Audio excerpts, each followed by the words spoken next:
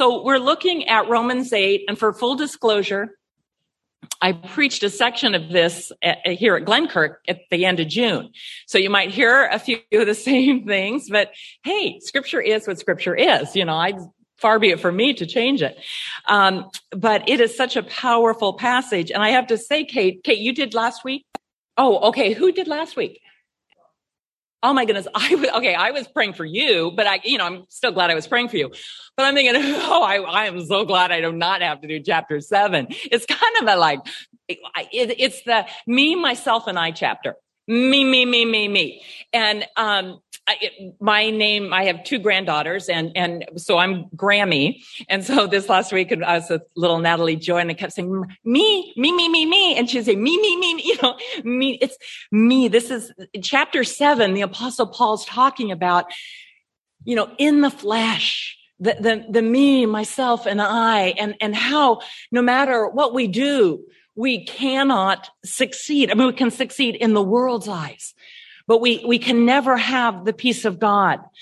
And so he goes through and I think gosh, how many times I had it written down here, but there's personal pronouns 47 times, in chapter 7. So it's me. And if that's 46 or 48, you get the point. It's a lot of me, myself, and I in there. And it's in a sense, it's such a hopeless chapter in the one hand, but it leads into chapter 8. And it does say here listen to this. What a wretched man I am. What a wretched woman I am. Oh my goodness. What a wretched mother I am. Who's going to rescue me from this dying body? I thank God through Jesus Christ our Lord. Amen. Amen. That's in chapter 7. And then it builds up because chapter 7 really points to the futility of the power of the flesh. And yet we live in a world of the flesh. Then it talks about the hope we have about life in the Spirit. Amen. Amen. There's a story that a British newspaper sent out. They sent out an inquiry to famous authors asking the question, what's wrong with the world? Does anybody ask that question? I ask it about 3 times a day when somebody's cutting me off in traffic. What is wrong with this world? Who taught you to drive? Well, G.K. Chesterton responded by saying, dear sir, I am. I am what's wrong with the world. Yours, G.K. Chesterton. And that's really what chapter 7 is talking about. We are what is wrong. And in the flesh, there is no hope. Except for that one little verse that says, in Christ Jesus our Lord. He gives a little, and this is a passage, that says, I do what I don't want to do, and the things I should be doing, I don't do, and I'm trying. And here's something about the Apostle Paul who writes this. I'm guessing the Apostle Paul was one of those people that crossed every T and dotted every I. He says in Philippians, as for the law, nobody kept it better than me. As a Pharisee of the Pharisee, trained up in this stuff, nobody could beat me when it came to doing the right thing.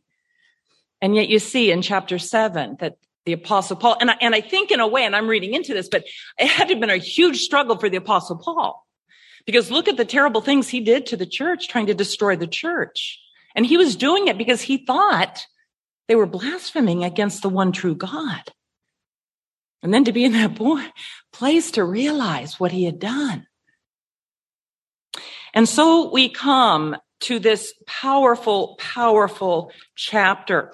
And it's really bookend because it starts with no condemnation and then it ends with no separation in Christ Jesus. And that's the biggest longing of all of our soul. It really is. Wherever we're trying to find peace and whatever, it really is found only here. So chapter 8, therefore, so he's pointing back to chapter 7. Therefore, no condemnation exists for those in Christ Jesus. Now, if you look at here, I want to show this because this is important. If you read the King James, it adds something. It says this, there is Therefore, now no condemnation to them which are in Christ Jesus. That should be exclamation point, period, smiley face emoji. I mean, happy, happy, period. But here it says, who walk not after the flesh, but after the Spirit. Now, you notice in the English Standard Version, and if you have a New International Version, or it just has the first part, there is therefore now no condemnation for those who are in Christ Jesus. Boom, end. What's going on here? Well, the King James in this section uses older manuscripts, whereas the English Standard Version or the New International Version, they use older manuscripts that were closer to the time of Paul actually writing this. And they didn't have computers with spell check. They didn't have Microsoft Word. Oh my goodness, let me just cut and paste and put this over here. So a scribe would be taking, I think, some pretty tough words and stuff and writing it out. So the thought is that part that is added in King James is a scribe taking a section of verse 4 and writing it in the margin. Because in verse 4, it says, let me find verse 4. This is getting a little small for me at my age. In order that Lord's requirement be accomplished, not according to the flesh, but according to the Spirit. So most likely what happened is a scribe kind of added something that was in the margin. But the better translation, the one is closer to the more reliable manuscripts, is this one that doesn't add anything else. And this is why it's important. I'm not just talking here for the sake of talking. It's because, think about it. Look at this great news. After chapter 7, the things I don't want to do, I do. The things I should be doing, I don't do. What a wretched person am I? Okay, then you get to this. Wow, there is now no condemnation in Christ Jesus our Lord. Amen? But if it's added, who walk after the flesh, but after the Spirit, then I think, well, yesterday I was 100% perfect. But today I was doing some bad thinking about those people. Do you see there's this idea, if you add this second part, then we're realizing there is no condemnation in Christ, but wait, I didn't really walk according to the Spirit like I should have today. So then am I condemned? See, the better translation ends. And that is so important. Trust me, I've been a chaplain. I have met with people who are hours away from meeting their Maker. And that uncertainty, if they are in Christ or not. You see, if they are in Christ, if they by faith have come into relationship through the blood of Jesus Christ, it ends with, there is now no condemnation in Christ Jesus our Lord. Amen. Explanation point. Amen. This is so important. Because at the end of the day, when you think back of it, oh man, I blew it. Yes, you did. Because this does not say now there are no failures. Now there's no sin. No, we still sin. And there's consequences to our sin too. But there's no condemnation. See, this is key. Does that make sense to you? I'm not sure. I make sense to myself, but hey, I'm probably going to leave my phone here too. So, this is so key that there is no condemnation in Christ Jesus Christ, which if you were to go the opposite, then there is condemnation apart from Jesus Christ. And we'll look at what the passage that is so hopeful says. So I'm going to read it, and this is in the ESV. I usually actually read the New International Version, but I like this. I got it at a Beth Moore conference years ago, and God bless you, I really like it. So the Apostle Paul writes, therefore, there's no condemnation that now exists for those in Christ Jesus, because the Spirit's law of life in Christ Jesus has set you free from the law of sin and death. What is it? The Emancipation Proclamation that Lincoln did, freeing the slaves. This is really the Christians' Emancipation Proclamation. It is saying, by the blood of Jesus Christ, signed by his blood, there is no condemnation. And the rest of it backs it up. Because the Spirit's law of life in Christ Jesus has set you free from the law of sin and death. We are free. This is the Emancipation Proclamation for those who are in Christ Jesus our Lord. I mean, I'm an amener. Is that an amen, or should we fall asleep? Amen. I'm excited. God, let's see, what the law could not do since it was limited by the flesh, God did. So think about the law. The law is not bad. We have the law of Moses, the 10 commandments. The law is not bad. What the law does is it points to the fact we cannot keep it. It's like a mirror. You stand before a mirror and you see this blood-sucking, hairy, ugly, venomous spider on the side of your face just attached. Well, the mirror can't take it away. See, the mirror points to the fact that you have that. That's what the law does. It points to the fact that there is sin in our life, this venomous darkness that draws us in the flesh. But thanks be to God through Christ Jesus our Lord. See, the law only points to our inability to keep it. And if anybody could keep the law, it was the Apostle Paul, better man than me. But Paul realizes, great as he was at crossing his T's and dotting his I's, in the sight of God, he was condemned apart from Christ Jesus our Lord. Okay, he condemned sin in the flesh by sending his own son in flesh like ours. So Jesus literally in the flesh felt the pain, the struggle, was tempted in every way, the scripture says. He was under sin's domain. And as a sin offering, in order that the law's requirement would be accomplished, somebody had to pay the price for this sin. You know, if you're driving and you're hit, your car is hit. I heard somebody kind of tell this differently than me, but they're hit and your child is killed. They have run a red light. What do you want? Justice. That's what it's saying, that the law demands justice. A righteous God demands justice. We couldn't do it, so Christ did. Walk according to the flesh, but according to the Spirit. For those who, and that's that passage that would have the scribe probably added to verse 1 for the manuscript that King James used.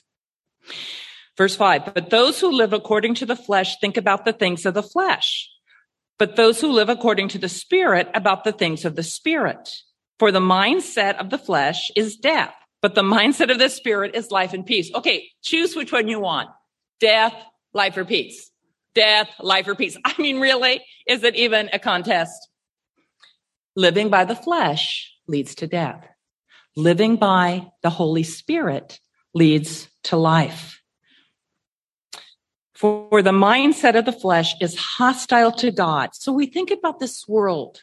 My dad used to say it's going to hell in a handbasket. H-E double toothpicks. Excuse me. It's going to H-E double toothpicks in a handbasket. But for the mindset of the flesh is hostile to God. So when we think about the thought and the world, the hostility towards the truth of God, see, this is no shock. Should not be a shock to us. Do not be surprised. Because it does not submit itself to God's law, for it is unable to do so. Those who are in the flesh cannot please God. You, however, and he's speaking to believers here. He's speaking to people who have had the Emancipation Proclamation written in the blood of Jesus Christ over their life. That's who he's writing to. Since the Spirit of, you, however, are not of the flesh, but of this are not in the flesh, but in the Spirit, since the Spirit of God lives in you. But if anyone does not have the Spirit of Christ, he does not belong to him. Now, I just want to say this. People say, well, who has the Holy Spirit? And some traditions would say, well, if you speak in tongues, then you have the Holy Spirit. And until you speak in tongues, you don't have the Holy Spirit. Well, I believe in speaking in tongues. I eagerly desire these gifts. Tongues is in the scripture, but it's not a sign of salvation. It's not at all. And so it's talking about here, who has the Spirit of God? People who speak in tongues? People who go to holy roller churches? Well, I hope. It's people who, by faith, have come into relationship with the Lord Jesus Christ. And if we aren't in relationship with the living God, then we don't have a Holy Spirit. And if we don't have the Holy Spirit, we are not in Christ. That's what it says right here. Who has it? If you are a believer in the Lord Jesus Christ, you have the power of the Holy Spirit. You no longer have to live according to the flesh. We still do, though. And it's, we're on this side of eternity in process. But and we don't have time for this, but we can quench the Holy Spirit. We can grieve the Holy Spirit. We can put the Holy Spirit down on our, right baby toe and ignore it. But when we live in the Spirit, empowered by the Spirit, we have victory through Jesus Christ over sin. Amen? Since the Spirit of God lives in you. But if anyone does not have the Spirit of Christ, he does not belong to him. Now, if Christ is in you, the body is dead because of sin, but the Spirit is life because of righteousness. And if the Spirit of him who raised Jesus from the dead lives in you, then he who raised Christ from the dead will also bring your mortal bodies to life through his Spirit that lives in you. This is a promise of eternal salvation with the living God. That the same power that raised Christ from the dead lives in us and will raise us on that final day and also give us power to live for Christ today. So then, brothers and sisters, we are not obligated to the flesh to live according to the flesh. I don't have to live according to the flesh. Lord knows I choose to oftentimes, but I don't have to. For if you live according to the flesh, you are going to die. But if by the Spirit you put to death the deeds of the body, you will live. This is the word of the Lord. May the words of my mouth and the meditations of all of our hearts be acceptable in his holy sight. Would you pray with me, please? Lord, thank you. Thank you. Thank you that chapter 7 is not the end, but it points to just who we are as your children. We thank you for proclaiming that we are emancipated from sin, Satan, and death by your holy power. We thank you, God, that it's not about us always doing right and a ledger at the end of the day that we did more right than we did wrong, but rather it's living by faith, empowered by your Holy Spirit. So God, in these few moments we have left, we pray that you would lead us and guide us through your blood. Amen and amen. Okay, I got a whole bunch of notes here that I also already said. So we're skipping. Okay, flesh versus the Spirit. Walk according to the Spirit. Flesh. Okay. So flesh versus the Spirit. Let's see the next slide. Who wins? Who wins? And last week, 2 weeks ago, I spoke and talked about the one you feed. The two-headed snake. And I told you a story about Zeus. I'm not going to repeat it now, but it's the one you feed. And there's a story about a Native American who became a Christian, and he's talking to his son, and, he's talking about this flesh versus the Spirit. And he explains it this way to his son. It's like, I've got two wild dogs living in me. One is small and one is big, and they're just going at each other. And the little boy said to his father, well, which one wins? And the father said, the one that I feed. The one that I feed. So how do we feed? What does it say? Feed a cold, starve a fever, or starve of cold. I can never remember, so it didn't even work for me. But, the one that we feed. So let's go to the next one. I don't know if you've heard this story about the cuckoo bird. This is absolutely true. Do you know, cuckoo birds are actually parasites. Yeah, they're parasites. When you see it, say, you parasite, you. I wouldn't even recognize one. But here's the interesting thing about the cuckoo bird is that they do not build their own nest, but the mother cuckoo bird will find a nest where some mother bird will lays eggs. And when the mother bird is out getting a worm or doing whatever mother birds do, the cuckoo bird will put one of her eggs in that nest and fly away. Not a good mom. So maybe a working mom, but not a good working mom. And so then when they hatch and everything, I don't know. And Jill Bristow tells a story of actually that they do it with thrushes near the Mississippi. I don't know. I'm not from there, but she tells the story that way. And she talks about the fact that the cuckoo bird will put one of its eggs in the nest where there are eggs of the thrush. And then, they hatch, and then the mama bird comes back, and I'm thinking, what mama, you don't recognize your baby? But I guess not. The thing about a cuckoo bird is it's bigger than the thrush. And so the mama brings its big old fat worm. And who do you think gets it? That big old fat parasite cuckoo bird. That's right. Grows bigger. And she would say they would find along the Mississippi, they would find baby thrushes dead. I know, sad. I'm sorry. Let's all have a moment. I don't even know what a thrush looks like, but I feel bad for it. But the point is what survives. The one that you feed. The one that you feed. And that's what the apostle is talking about, that we have this battle between the flesh and the spirit. And even though we are followers of Jesus Christ, we have the proclamation that we are free in Christ. We have our sin nature. And again, when it says there's no condemnation, it doesn't say we no longer sin. It doesn't say there are not consequences. We still sin. There's still consequences. But what we're being told here is that we have this absolute power. Let's take that common cuckoo bird off of there, because I don't even like cuckoo birds anymore when I heard that story. But see, that point there is what we feed. What we feed. So how do we feed the spirit? We have to choose.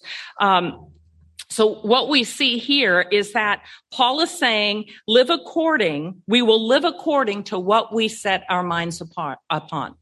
If we set our minds upon the world, and I'm going to confess here, and here's an illustration. I think it was in Pennsylvania last month, and I had finished all my work. I was with ECO. And so I turned on this Netflix show, and I like murder mysteries and everything. I'm not even going to tell you what show it was, but I watched it. It was really good, but I'll tell you, it was really dark. I didn't like it. It had a bunch of, anyway, came home and I told my husband, I don't know about this show, but let's watch it and see what you think. Well, my husband's like, this is awful. This is dark. But I'm like, yeah, but it's got a really good storyline.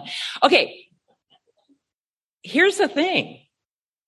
I shouldn't, by the way, we're not watching it anymore. And it wasn't like seriously, it wasn't even a PG, but it hasn't, I guess it was probably a PG. Probably in my day when I was a child, this would be considered an X, but nowadays. But my point is, just I'd watch that on Netflix, and it did stay in my mind. And then when my husband and I watched it, he goes, dude, this is really dark. I don't think we should watch it anymore. So I'm just confessing to you. in case you thought I never struggled or anything. And I was like, really? Because I want to know what happens. So I actually read ahead on Google how it finished. I didn't, but without seeing it. But see, there's so many things that we can feed our mind with, and garbage in, garbage out, right? What we put in is what comes out. When we live by the Spirit, when we submit ourselves to the Spirit, we will not walk in perfection by any means. But there's that nudging. There is that nudging. The apostle Paul says in the scripture, and in the Holy Spirit here, again, in verse 7, we just saw so many me's and I's and myself. In this chapter 8, there's at least 39 times the Spirit, not just Spirit, but the capital S, Spirit is used, the Holy Spirit. So what it really talks about is that we set our minds, and the word here the apostle Paul uses is to think, to give careful consideration to something, to set one's mind upon, to be intent, with added connotation, to take someone's side, espouse someone else's cause. So when I set my mind on the things of the Lord, I may not be fully convinced but it begins to convince me that this is the best way. How we live our lives depends upon what we set our minds upon. It starts in the mind. That first thought, we have the most power over sin when it's first a thought. In Philippians 3:19, Paul talks about the world, and he says their end is destruction, their God is the belly, and their glory is in their shame. Their minds are set on earthly things, compared to setting our minds on the things of God. Philippians 4:8, finally, brothers and sisters, whatever is true, whatever is noble, whatever is right, whatever is pure, whatever is lovely, whatever is admirable, if anything is excellent or praiseworthy, think about these things. So, for example, with that movie, what is that?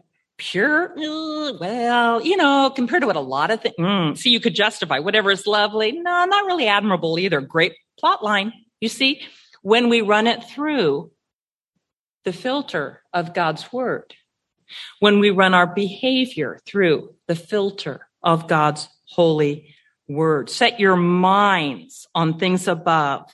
I mean, that's what it says in Colossians 3:2-3.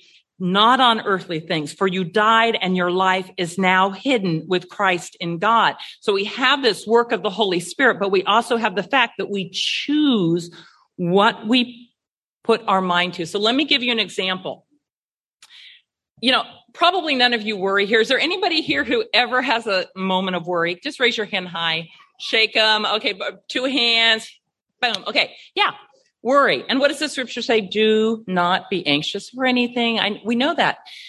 So let's say you wake up in the middle of the night, or let's use this example.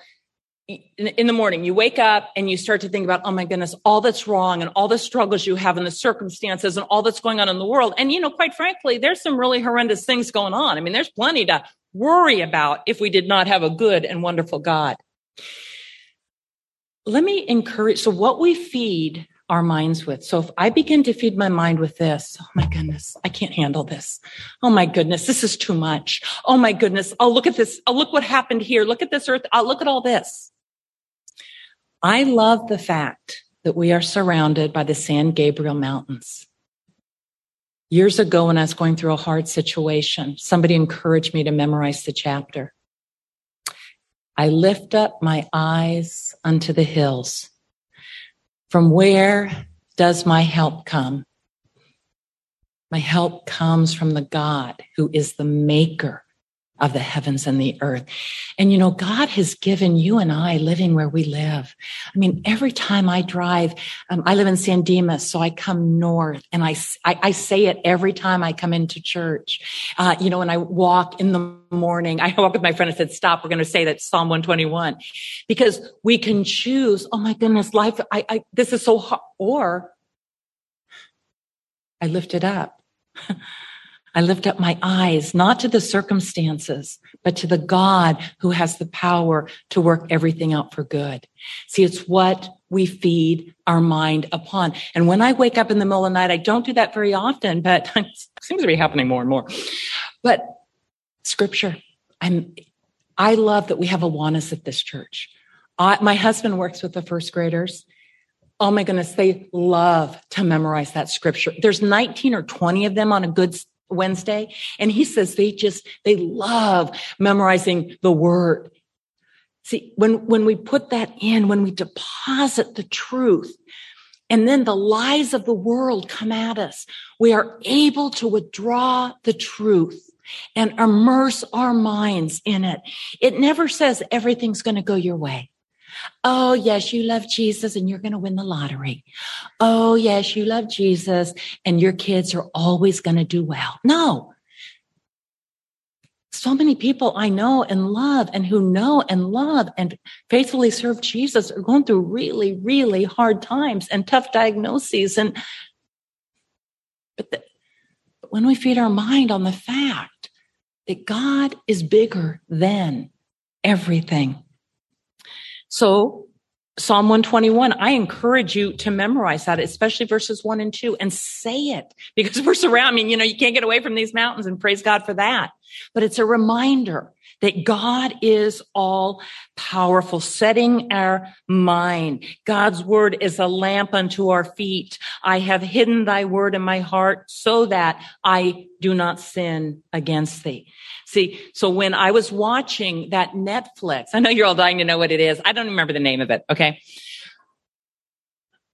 You know what? It flickered on my mind that this probably was not the best use of my time, that this was not the best use of where my mind should go. Yeah, I had it. No, I did ignore it.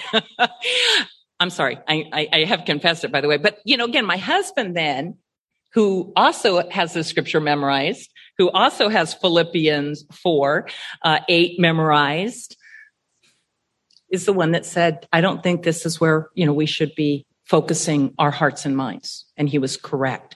When we put the word in. So let's just say this. Let's take another example. you are going through a hard time and you look at people who have more than you. And you're glad, you're glad. You're glad they have such a great life. And then you start thinking, it doesn't seem fair. It doesn't seem fair that they have it so easy and I have it so hard. It doesn't seem fair that so that's called envy. And envy, Hebrews talks about, leads to bitterness. Well, how can we live by the Spirit? By gratitude. You fight it by living by the Holy Spirit. Lord, I thank you. I thank you that I'm going through what I'm going through, but it is not too big for you. I want to give you thanks for that person who is just having a much better experience, at least to my eyes. You see, we fight it. I don't want to go to a place where I'm envy and jealous about it. I don't want to go there. I don't want to be bitter. But we battle. We wage war, not with the weapons of this world. Look at Ephesians 6, not with the weapons of this world, but with the word of God through prayer. I want to encourage you to memorize scripture, to have it so that you can pull it out. And you know what? If you are not good at memory, have those little cards. Some of you, I know you've got like a ring and you got a whole bunch of index cards. Raise your hand. I know some of you ladies, I've seen them. I'm sorry. I don't mean to be calling you out, but I love that. I was somewhere where somebody had them. I'm like, I want to start doing that because then you flip to it. You flip to a scripture. If God be for me, who or what can be against me when I'm feeling the weight of the world on me? If God is for me, no weapon formed against a child of God can stand. See? So I take my mind and I put it under the authority of the truth, which is the living God revealed in these 66 books of the Bible. Take captive, it says in Corinthians, I think it's 1 Corinthians 5:10 or 10:5. It's in there. I haven't memorized that one, so I need to work on that. Take every thought captive. Make it submissive to the Lord Jesus Christ. So I want to show you this slide. I love this because oftentimes we try and do it all on our own. Okay, I love this. I don't know how I preached before memes. I don't even understand how I possibly could preach before memes. When God gives you the tools, but you still trying to do it your way. Do you see he's holding the wheelbarrow and he's carrying the dirt? But isn't that us? I'm going to try harder. I'm going to be better.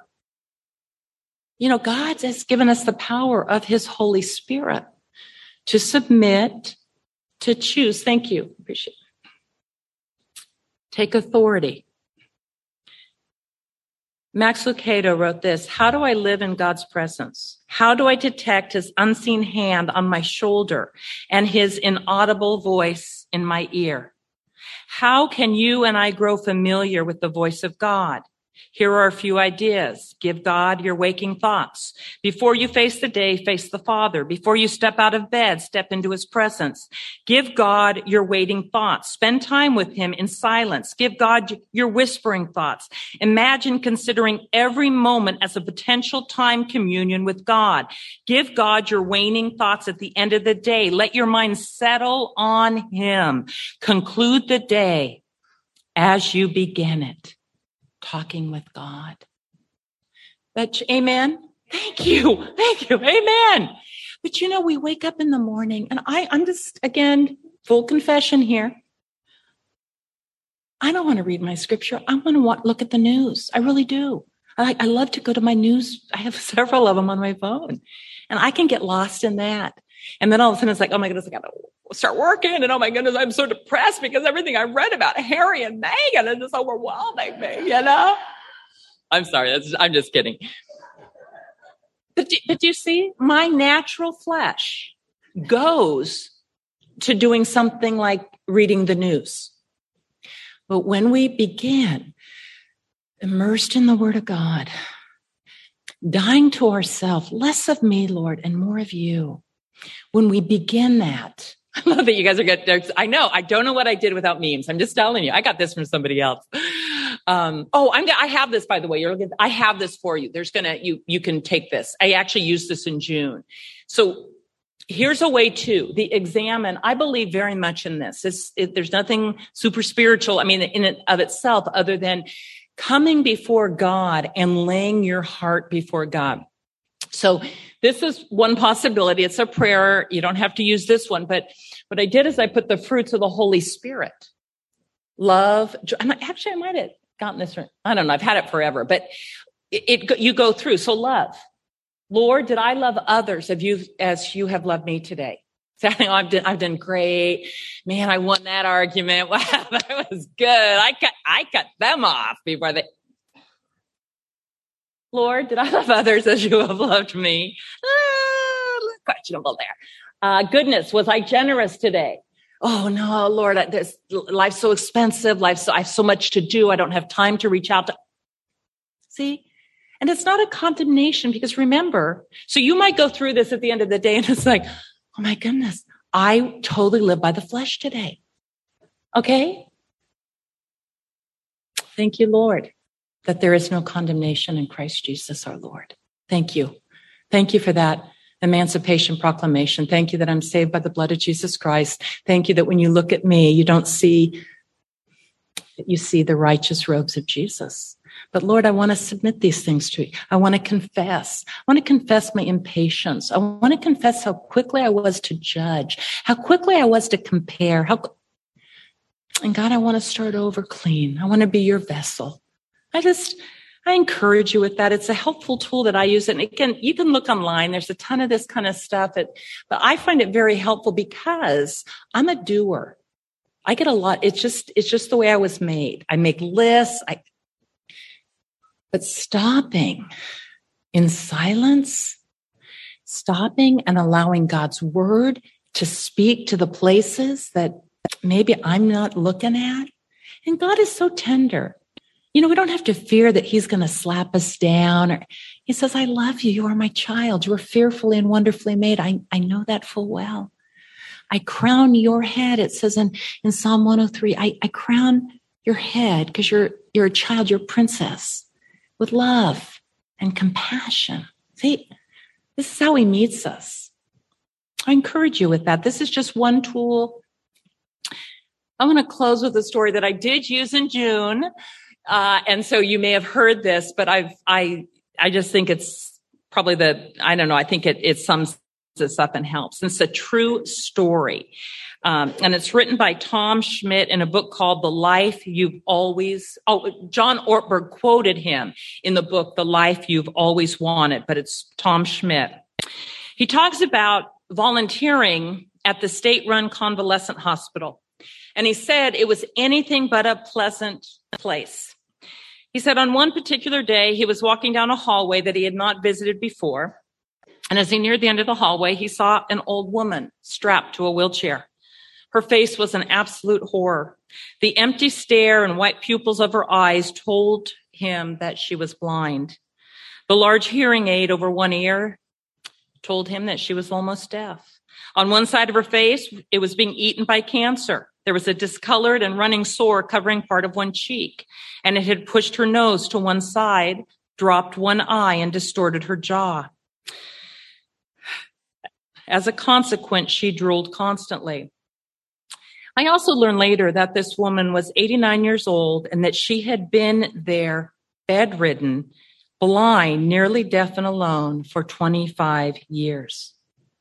Her name was Mabel. He said, Mabel and I became friends over the next few weeks. He said he first started meeting with her and felt how much he could add to her life. And then he realized how much she was adding to his life that he even began to write down what she said because it was so deeply profound about the lover and the redeemer of her soul.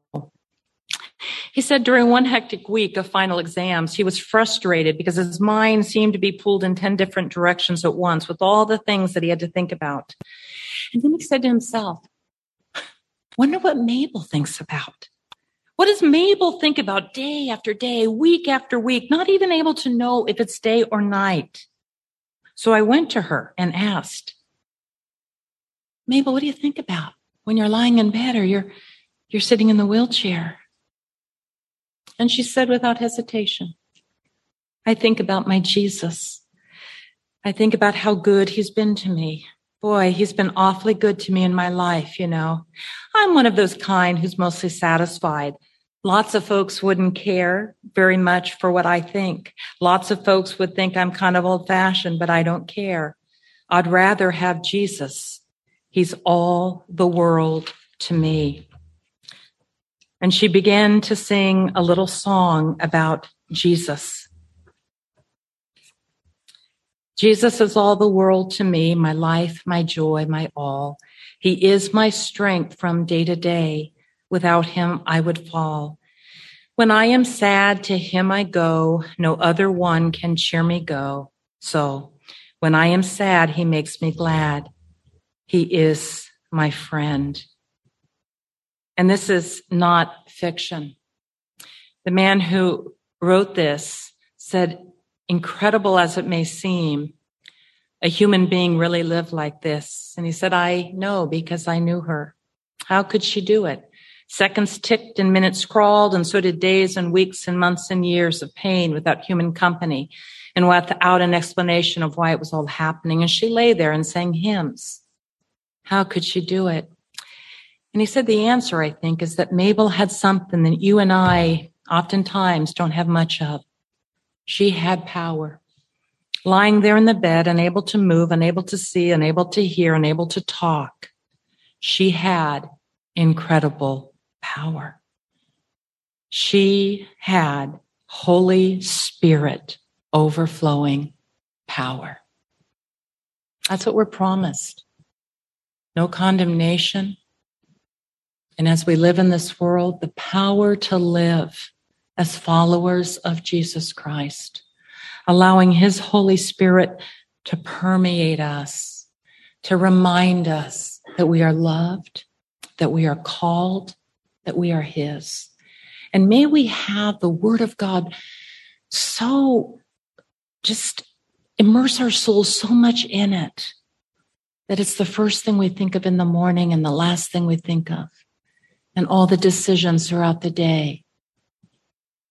Start with, what would Jesus want me to do? How do I walk in his steps today? But we don't do it alone without power. Paul tried it, didn't work. I can do all things through Christ who gives me strength. Would you bow in a word of prayer? God, we thank you that this letter to the Romans was written to us, that we can see ourselves in chapter 7. And Lord, we rejoice at the truth of chapter 8. God, I pray as redeemed women, as people with a lot of challenges every day, a lot of fears, a lot of unknowns.